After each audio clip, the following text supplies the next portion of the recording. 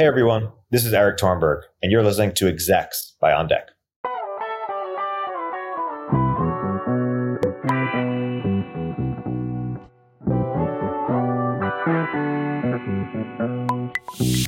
Execs is a show for founders, operators, and pioneers who want to understand the playbooks, frameworks, and tactics that leading technology companies today have used to achieve scale.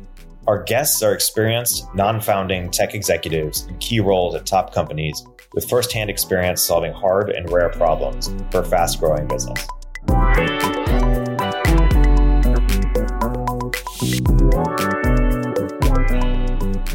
Babak Siavoshy is Vice President and General Counsel at Anduril Industries.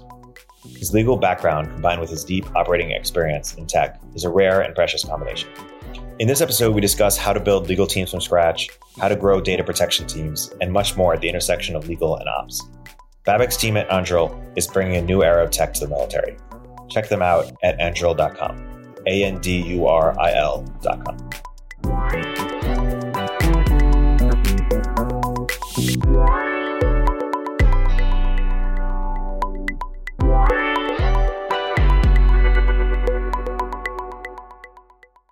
Babak, welcome to the podcast. It's great to have you. Thank you. I'm happy to be here. By way of background, when you look back at your career, what is sort of the thread that ties it together, or what is sort of inspiring you in terms of the role that you do at Anduril at the moment? If there was a through line to my career, is I always wanted to work on kind of big picture macro issues, but I never had the qualifications to do that straight on.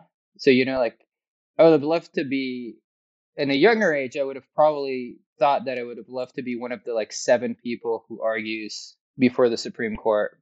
But, I went to a good law school, but not the best. I got great grades, but not good enough to be one of those people. And so that kind of ship sailed. And I started focusing on other ways to have the impact. And as kind of time went on, I think this happens to many of us where we find a niche and then that niche becomes like a way to make that broader impact. Now, for me, it's always been about these kind of geopolitical issues, and the issue of what makes the U.S. and Western democracy special has always been something that's fascinated me. I was a philosophy major in undergraduate and obviously law school, worked a lot on these issues. And so over time, I started with kind of privacy and privacy law, and especially privacy impact of emerging technologies was an area where I was very active early in my legal career. And then when I joined Palantir, it was my first kind of big startup job. That was the area where I focused in, and then shifted gradually to national security because that became an area where emerging technology started really shifting the boundaries of what's how these geopolitical issues kind of develop over time. And my work at Anduril taps into that passion in a way that's very, very kind of fulfilling and satisfying. This podcast is for founders and CEOs who are starting to build out their exec teams and want to get really tactical about how to do that. A lot of founders don't have legal backgrounds. They haven't hired lawyers before, and they're finding themselves having to do that at the first time. So maybe you could talk about, maybe just to zoom out, what is the role of general counsel at a startup, and when should one hire there first, and what should they look for? Maybe you could kind of unpack. I have a few thoughts on this. I think it's very industry specific, right? So generally there's a increase in the number of startups that are in highly regulated spaces. You look at kind of crypto, you look at fintech, these areas where pushing, solving the regulatory questions is actually goes hand in hand with growth, which is the main goal of a startup early stage is just growth, right? I think if you're going to be a reductionist, that's it. If you don't grow, there's no point in anything else, including doing well legally. But there's certain kind of markets where the legal piece just goes hand in hand with the growth piece. And it's just, it's both a necessary and almost in some cases sufficient condition to growth. You even look at a company like Uber, and it's just solving the regulatory issues early on was very critical for them. And then everyone free rode kind of behind them, right? And every time they enter a new market, they have to solve it from scratch. And that's kind of a consumer version of that. But I think in the enterprise space, and especially in the government space, highly regulated, you just can't grow unless you can navigate the acquisition frameworks in the US government and the Department of Defense. And then also, if you're selling internationally, the US's allies, it just gets very, very big, very, very quickly. And being able to be creative in those areas becomes very important to the company's success. So if you're in that kind of industry, it probably does make sense to hire an attorney early who's going to be an owner. Look, it's all very dependent on facts, but personally, I would not hire a general counsel early. I would just hire an attorney and that you think can grow into a general counsel and test them out. I think that a lot of startups in these spaces, their reflexive reaction is, oh, we're in a scary regulatory space. We're going to go hire like a partner who does this at a law firm for 30 years, bring them in to be our kind of face, right? To show that we're responsible, et cetera. And without dismissing that approach, I think that's not always the right approach. You actually, like, that helps with the risk reduction side and risk control side, but actually there's a growth story around legal where like lawyers can help you get more business very quickly by understanding the field and help you navigate. And especially lawyers who kind of grow with the company and are experimenting with you in these highly regulated spaces where we're really at the frontiers of kind of what you can and can't do, and the rules really don't define it. In those areas, I think it's very valuable to bring in someone mid-career, kind of early, who's creative, smart, maybe doesn't have all the subject matter knowledge, but has enough and can kind of grow with the company. And you can always put someone above them later if it doesn't work out, right? You can bring in the gray hair partner, et cetera, and later. But if you get lucky, you get someone who can just be very dynamic and grow with you and become that leader. And I think that's the model that I've seen work quite well, and that I would recommend founders look at. And I'm not sure if the founders of Palantir or Anduril had legal backgrounds, but often a lot of founders don't. And so then there's this question of like, how do you even evaluate if your first legal hire is doing a great job, i.e., could grow into that, into the general counsel? What advice do you have there? We deal with this all the time because you're always balancing these two things where you're in a highly regulated space. The most knowledgeable people on the laws of that space are going to be people who self-selected into a long legal career doing those things. In most cases, those people are going to suck at being startup lawyers. They're just like, it's just not their thing. And so you're always balancing between knowledge and kind of horsepower or dynamism or resourcefulness or whatever you think the like qualities are of a startup lawyer, which are not any different from the qualities of a startup employee, right? It's going to be the same quality. So it should be very familiar to a founder what it looks like. Oh, this lawyer could be a great startup employee. And then they happen to be a lawyer. They happen to be passionate about kind of the regulatory side. They happen to be able to figure new things out, which again is something you would want startup employees to do. So I think you're always looking for that balance. If you have to choose, if you have to trade off between good startup fit versus deep subject matter knowledge, I would go with good startup fit. Like I would always make that trade because look, lawyers are very full of themselves, but none of this stuff is rocket science. If you're motivated, you can figure it out. And then lawyers have legal budgets in an efficient market. Literally the best paid and the most competent specialists are always going to be at law firms and at consulting firms doing the same thing over and over again for many clients. In an efficient market, good generalists end up at in-house at startups, et cetera. And so you don't want to kind of force to bring in-house something that you can get very efficiently on an outsourced basis and probably better, right? You have venture money, you can spend it on specialists. That's what they want you to do to get the best guidance possible. So like just get the best startup lawyer you can, empower them to get the best specialist on their team or on their outsourced team, consulting team, et cetera. And then like trust them to get the outcomes.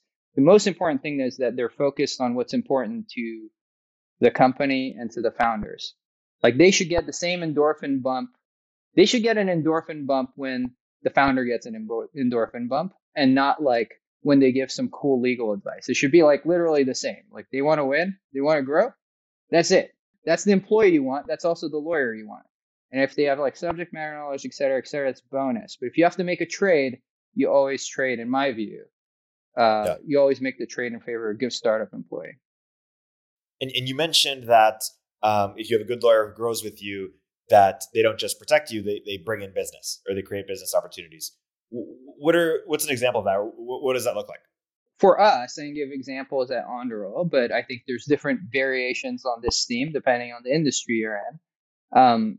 Really, it's navigating, and in a sense, it's hacking the defense procurement rules to get us to contracts faster, to get us more favorable terms for us, which we think are also beneficial to the government, actually, on those contracts, to make follow-on contracts faster, and then to preserve kind of our business model, which is really to build things using our own funds and our kind of venture-raised funds under IRAD, and then to deliver those things to the government very efficiently and quickly.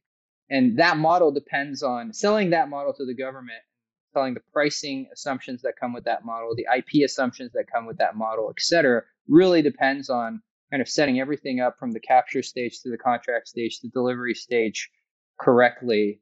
And the legal team's like heavily involved in that.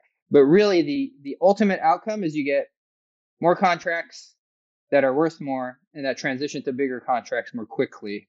And by an order of magnitude, like you might cut something from 5 years to, 5 months, using these kinds of, in our industry, right? If you're properly hacking these, and I use hacking in the like non-pejorative sense of like, actually there's 25 years of procurement rules that Congress has layered on top of each other to encourage businesses like ours to do work with the DoD. But very few businesses are able to actually leverage those rules. And so we go and we do it. And I can give some very concrete examples if we want to get kind of super tactical, but like that's an example of the types of things we do. Even on the compliance side, right? Like pure sounds defensive. You take a topic like export control, which is a set of rules that determine what you can ship outside of the United States, what you need a license for, who can buy it, how quickly those things happen. There's a lot of things you can do in terms of that go into how you design your products, how you modularize them, which components you use, which suppliers you use, et cetera, that can really cut the time and open to deliver things internationally and open up markets that wouldn't be available to you otherwise without doing these things right. So those are some examples of how kind of your legal team can align itself with growth. But the legal piece is to always be in service of the growth thing. At least early stages in the startup. Later stage in the startup, I think the test is you should be doing the thing that's most important to the company for everyone, but especially for the legal team. They're smart and expensive people. So like, why waste that talent, right? And so early stage, that's growth. Maybe the year before IPO, it's other things, right? But like, I think that should be the orientation.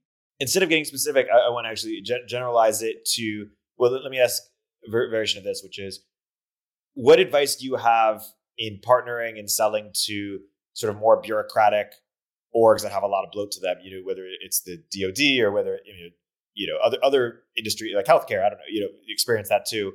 What's important for teams to get right or evolve their mindset a bit? In all these industries, I think the kind of common theme is there's going to be a tension between being a good high growth technology startup and being a person who can sell to this entity. So being a good government contractor and being a good tech startup are like severely in tension because they require very different skill sets. They optimize on very different things. I think there's a version of that also in healthcare and kind of other industries. So there's a bunch of different like lenses on this. I think one is like aligning on goals. One is hiring the right people. You have to hire from both of those worlds and mesh them together. And that is not just the legal thing. It cuts across BD, whatever you're calling your capture team, engineering, etc. I'll use an example in defense. in defense, because the timelines are very long, you're often building things and selling things kind of very early in the process relative to when they'll be delivered. And anyone who's worked with engineers know that they don't like that, right? Even Silicon Valley software engineers who are used to iterating on stuff quickly, like you're pitching what and so on. Like those conversations happen a lot. So I think having that glue between those two goals that are constantly in tension is basically the theme. And then how that exhibits itself tactically specifically depends. I think part of it's hiring, part of it's just doing both things, like hiring software engineers that are working for startups and also hiring government relations people that are working for, attorneys who are familiar with kind of the defense space. And then like finding the unicorns in each of those, but more in the latter one. You're more unicorn hunting when you're looking for the like traditional people who can do startup than the other way around. But like finding the unicorns in those, like the unicorn lawyers who can do the startup thing, the unicorn, government relations person or healthcare salesperson or whatever, who can also do the startup thing, it ends up being a big chunk of the work, and it's really hard. It's just extremely challenging. I just don't think there's a shortcut. I think just hiring is hard, and this is another way that hiring is hard. That makes sense. Can you trace a little bit about at Palantir and Anduril? You talked about that first hire, optimizing for good startup fit.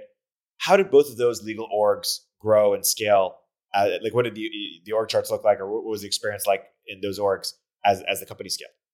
And I'll speak more to Anduril because it's like I had more agency here, building the team and so on. I learned a lot from my previous role.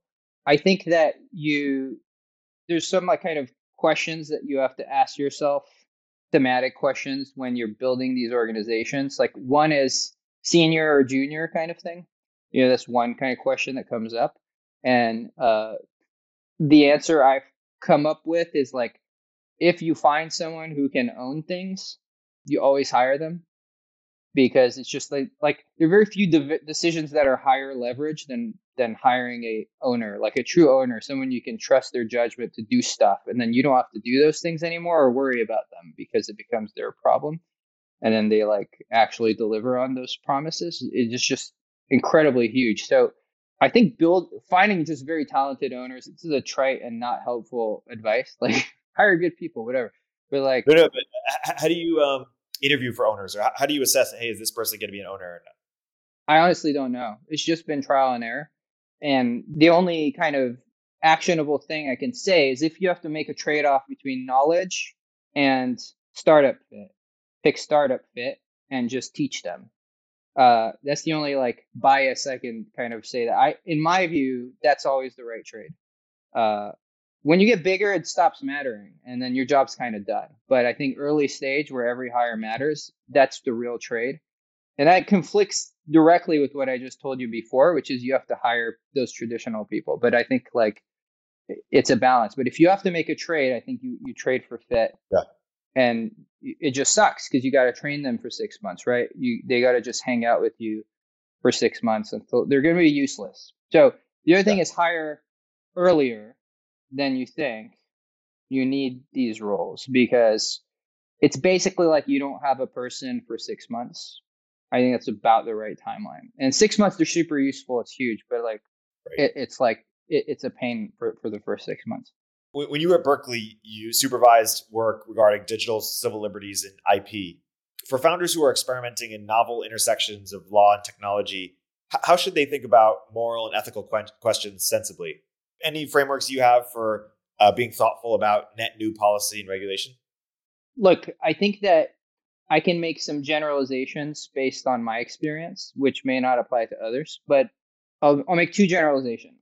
One is you should actually take them seriously.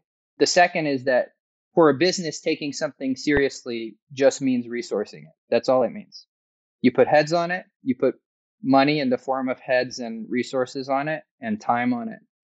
And I will make a third generalization, which is there are ways to engage with the kind of rights communities that are more productive than others. And the ways that I found productive in my kind of career is to engage very intellectually, very substantively on details, rather than to make broad pronouncements on policy and ethics. The reasons for that are several folds, but I think one, as technology companies, we are usually very credible on the art of the possible, on what do the technologies make possible, and what are in light of the concerns that exist, what are some of the controls that could be built into those technologies to kind of mitigate those concerns. We are a lot less credible, I think, on saying what's ethical and what's not, right? Like, we have an opinion, but it's like it's an opinion amongst others. But when it comes to the tech, right, we're at the forefront of the tech. Someone picked us, gave us a bunch of money to develop this tech. We actually have a credible viewpoint on this. And what I found is the people who are in the rights communities who are concerned about technologies actually appreciate that engagement. And a second reason I'll mention, and I'll stop, is that there's actually a very small number of people who work on these things. And once you start joining the same conferences, the same academic debates and papers and so on that they work in, they just know you. And the next time they have a concern, chances are they'll call you, right? And if they're going to criticize you, that's fine. That's their right. But at least they should criticize you for something that's actually happening and not kind of something they made up. And I think having those relationships helps force those interactions kind of within those constraints, which makes it a lot easier to kind of engage with the issues. That makes a lot of sense. I want to transition a little bit. Basically, well, a few areas. One is, how do companies make sure they stay compliant as policy evolves? I know you GDPR compliance at Palantir. I think this part actually isn't that hard. Like, compliance is easy. You just follow the rules, and then the rules change. This is an entire reason that lawyers get paid like hundreds of dollars an hour, is to help you navigate those things. So I guess the advice is, like, don't skimp on outside counsel stuff. Like, if you're going to be serious, like, don't do an amateurish job on the legal side. Like, it's going to cost money. Your investors know it's going to cost money. No one's going to be surprised if you're trying to build a real thing that you're going to use kind of like the cutting edge of these things. And then they'll do illegal things. And then when there's a gray area, well, you got to find, this is a normal part of any lawyer's playbook, is like, if it's black and white, it's easy, yes or no. If it's a gray area, if it's one of the 90% of things that require some brains and it's a gray area, then you have to optimize on something, and you should optimize on the thing that's most important to the business, always. So if you're going to take a risk and there's a trade-off, when do you take the risk? How much do you weigh the thing that you're taking the risk for? Well, what's important to the business? Once you answer that, it becomes very clear. And I think that's kind of how you deal with the gray areas. But changing laws, changing policy, that's not actually that interesting. That's basically what lawyers do already, and good lawyers should be able to do it. Segueing a bit to comms and brand and PR, because when you're working in regulated spaces, obviously you need to make sure that the narrative is tight and you're communicating what you want to be communicating. How do you think about that in your capacity at Anduril? So this is somewhat outside of my kind of area of expertise. I think as an executive team, we all work together on comms, PR, et cetera issues, but it's not my area of ownership. My general philosophy has been to do what works, basically. And the problem in our space is that people have very different approaches to this stuff. So, you look at SpaceX, kind of very heavy comms, great brand, very public. You look at Lockheed's and the Raytheons, a little more understated, but they do a lot of marketing, et cetera. And we are still figuring out where we're going to be in this, in kind of that spectrum. I think the thing that we're confident in is that we believe there's white space for next generation defense companies in the United States and for the US and its allies. And we think we are one of the best representatives of what that might look like. And we have many levers at our disposal to push that, from thought leadership on acquisitions issues, on speeding up the kind of acquisition process and the procurement process in DoD, to export control reform, to just what it looks like. Like I think setting an example for what it looks like to be a successful VC-backed defense company that develops tech and delivers it quickly is hugely important. It's just success is actually the most powerful policy lever you have.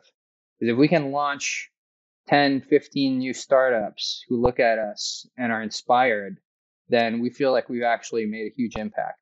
And that's not exactly a comm strategy, but I think it implies a comm strategy.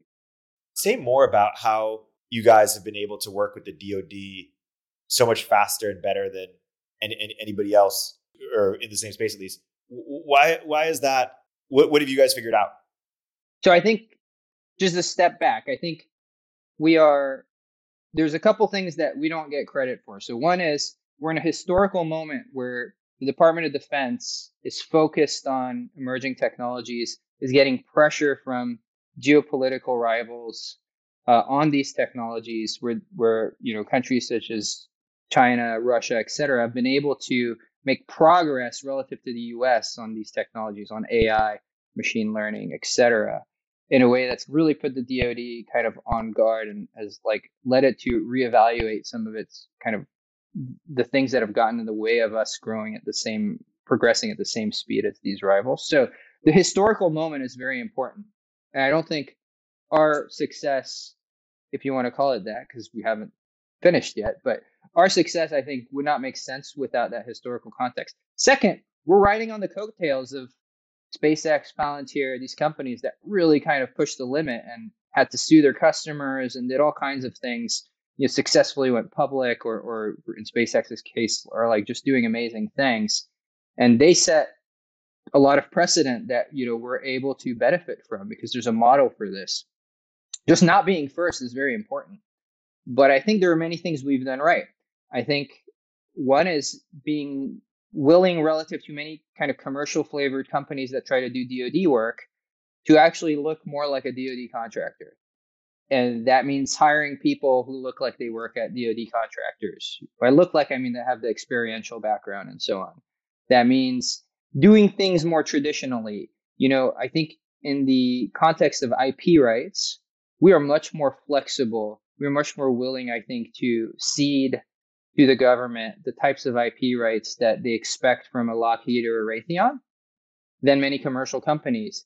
Because actually the government has a point. If you're going to make software that's going to control, like a military system, maybe they should have some protection against lock-in, et cetera, et cetera, et cetera. So there are contexts where we're willing to kind of play ball that have benefited us because we're really empathizing with the government.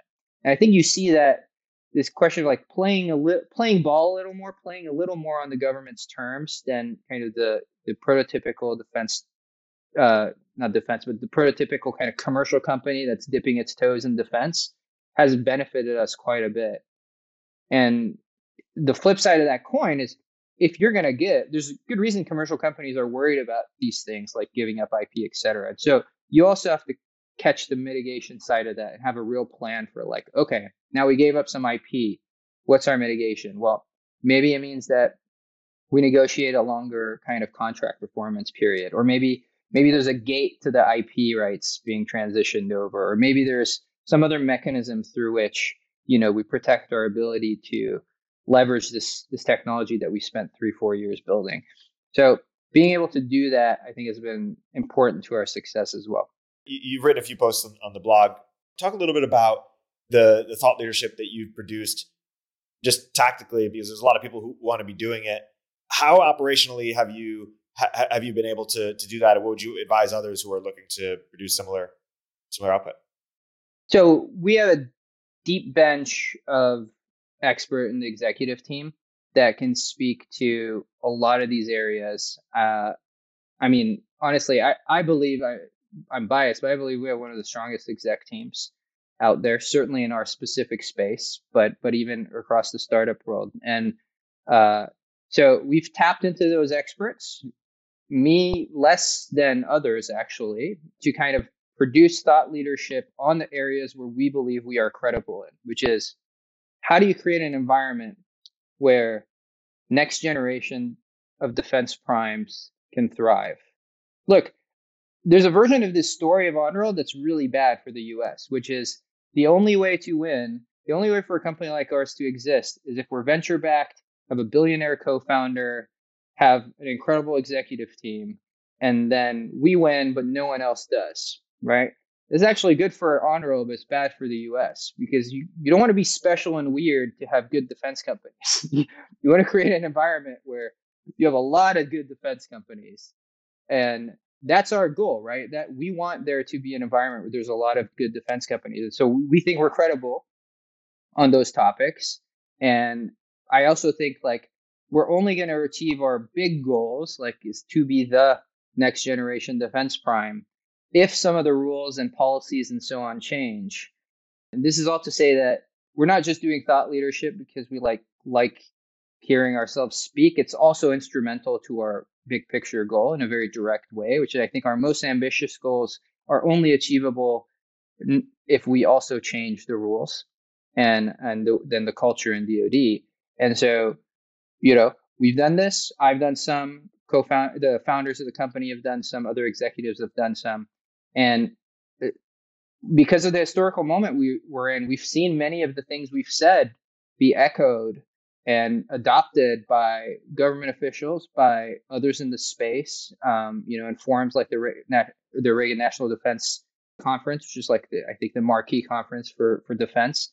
We hear a lot of what we think of as kind of idea seeds that we planted kind of flourishing, and it's very gratifying. But more important than being gratifying, I think it's instrumental both to our mission to have kind of fertile grounds for defense startups, but also to our own ambitions of being the next generation defense prime.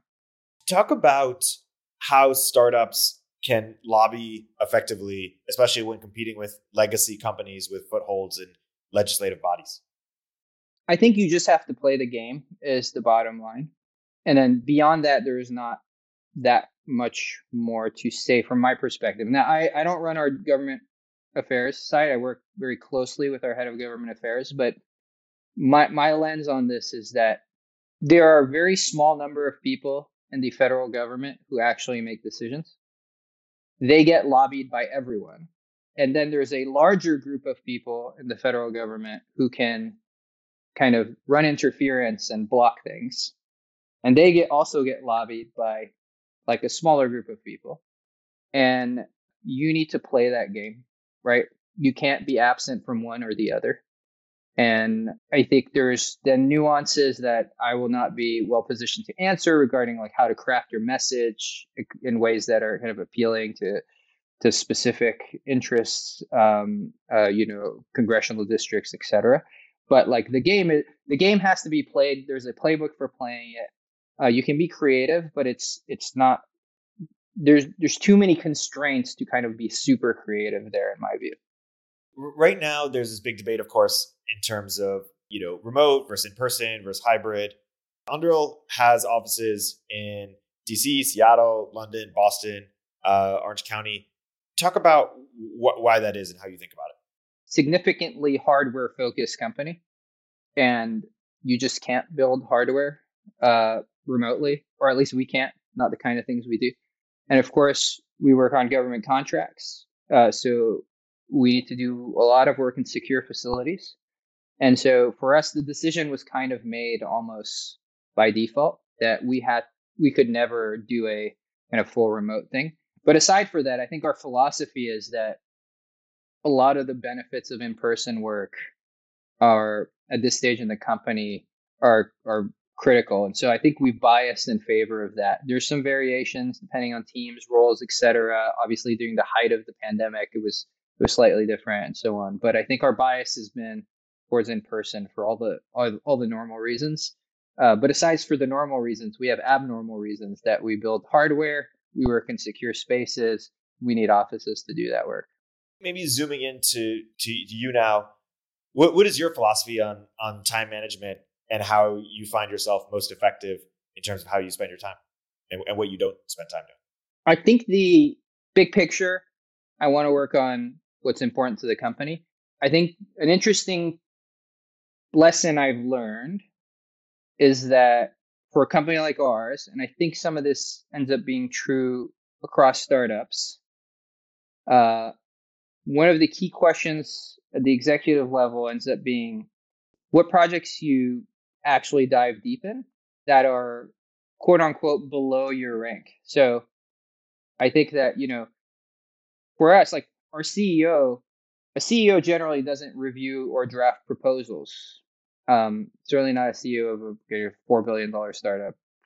But which proposals you do actually draft and review and go deep on as a CEO of this company ends up being a very critical decision point because you can't do all of them. You have to do a few, and those set precedent and they set tone, et cetera. And so for me, I think that's been the only interesting time management I have as a GC. Like, what contracts, what efforts do I go super deep on, super tactical on, to the level where it's like, I know in 5 years, if I'm still here and we're successful, I would never touch that because I would have kind of like different verticals to focus on. But like right now, going very deep on this tactical thing is actually the most valuable thing I could be doing. Is like, that's the only interesting nugget I have there. And which those are is hard to say, but they end up being high leverage things that have like significant precedential value, where like they set a model for, it's almost like a new start thing where they set a model for kind of future people, and then the next time one comes up, you just point to that one. It's like, run that playbook or improve on that playbook. That's what we did before. So I don't have too much to add here, except that there are times you got to do super tactical things, and I think some executives who self-selected the kind of executive roles, like, maybe don't have that instinct. I want to head towards closing here by pointing to a piece that you wrote, how the government can use the SBIR program to scale innovation. Why don't you unpack that piece? What is the SBIR program? What should people know about it? How does that pertain to startups? Yeah, so the SBIR program is a program established by the Department of Defense. Money is earmarked for kind of new starts, relatively small dollar contracts that are issued very rapidly and that come with certain baked in rights for the contractor who wins. So look, the program isn't perfect, and I think we talked through some of the issues on the blog post. You can find it on Anduril's Medium, of the things that are, can be improved on the program and the things that are good about the program. I think the SBIR program is one of several tools the federal government has used that are somewhat awkward for the need, but are better than nothing to kind of supercharge this, like, creating a fertile ground for next generation defense startups to at least gain access to government problems. So the thing the SBIR program does well is it's fast. There's a little bit of money as a hook. There's very interesting kind of rights. Like, once you get an SBIR contract, you can very quickly parlay that into a larger contract potentially. It really expands the base of people who get who can participate, and also the base of people who get access, who can like look at the list of companies and the offerings of the companies participating in the program. In all those ways, it's great. In some ways, it's not so great. I think I'll just highlight one, which is that the program works great as seed funding, but in the startup world, seed funding doesn't get you very far unless someone doubles down on you. I mean, you got to have that light at the end of the tunnel to get to the next level, to supercharge the industry. And the SBI program really doesn't answer that question. From a funding perspective, it's capped at like $700,000, I think, for phase 2 contracts, and the like future contracts and funding, there has to be some other impetus for those to happen. But generally, it's like one tool in the DoD's toolbox that it's used correctly. Over the next few weeks and months, we're expecting to kind of keep writing about different tools the DoD can use to do these things, to achieve the same goals. Makes sense. Well, for people who want to learn more about Anduril or learn more about your work, where could you point them? Go to our website, and in particular, go to our careers page, because we're growing fast and we're looking for talent in this space. I think that there is a lot of interest in the technology sector to work with the Department of Defense. And the myth that there isn't is wrong. And I know you guys are out there. You all played video games growing up. You're all interested in military history. You all want to make tech. You want to make the next generation fighter. You want to make the next generation kind of technology for the country, and like we are the place where you can get that done. So definitely encourage people to reach out and to join us in our mission. Awesome. Well, we at On Deck are really inspired by that mission, and we'll echo that to the fellows looking to do their next thing. So Babak, thank you so much for coming on the podcast. Thanks, Eric.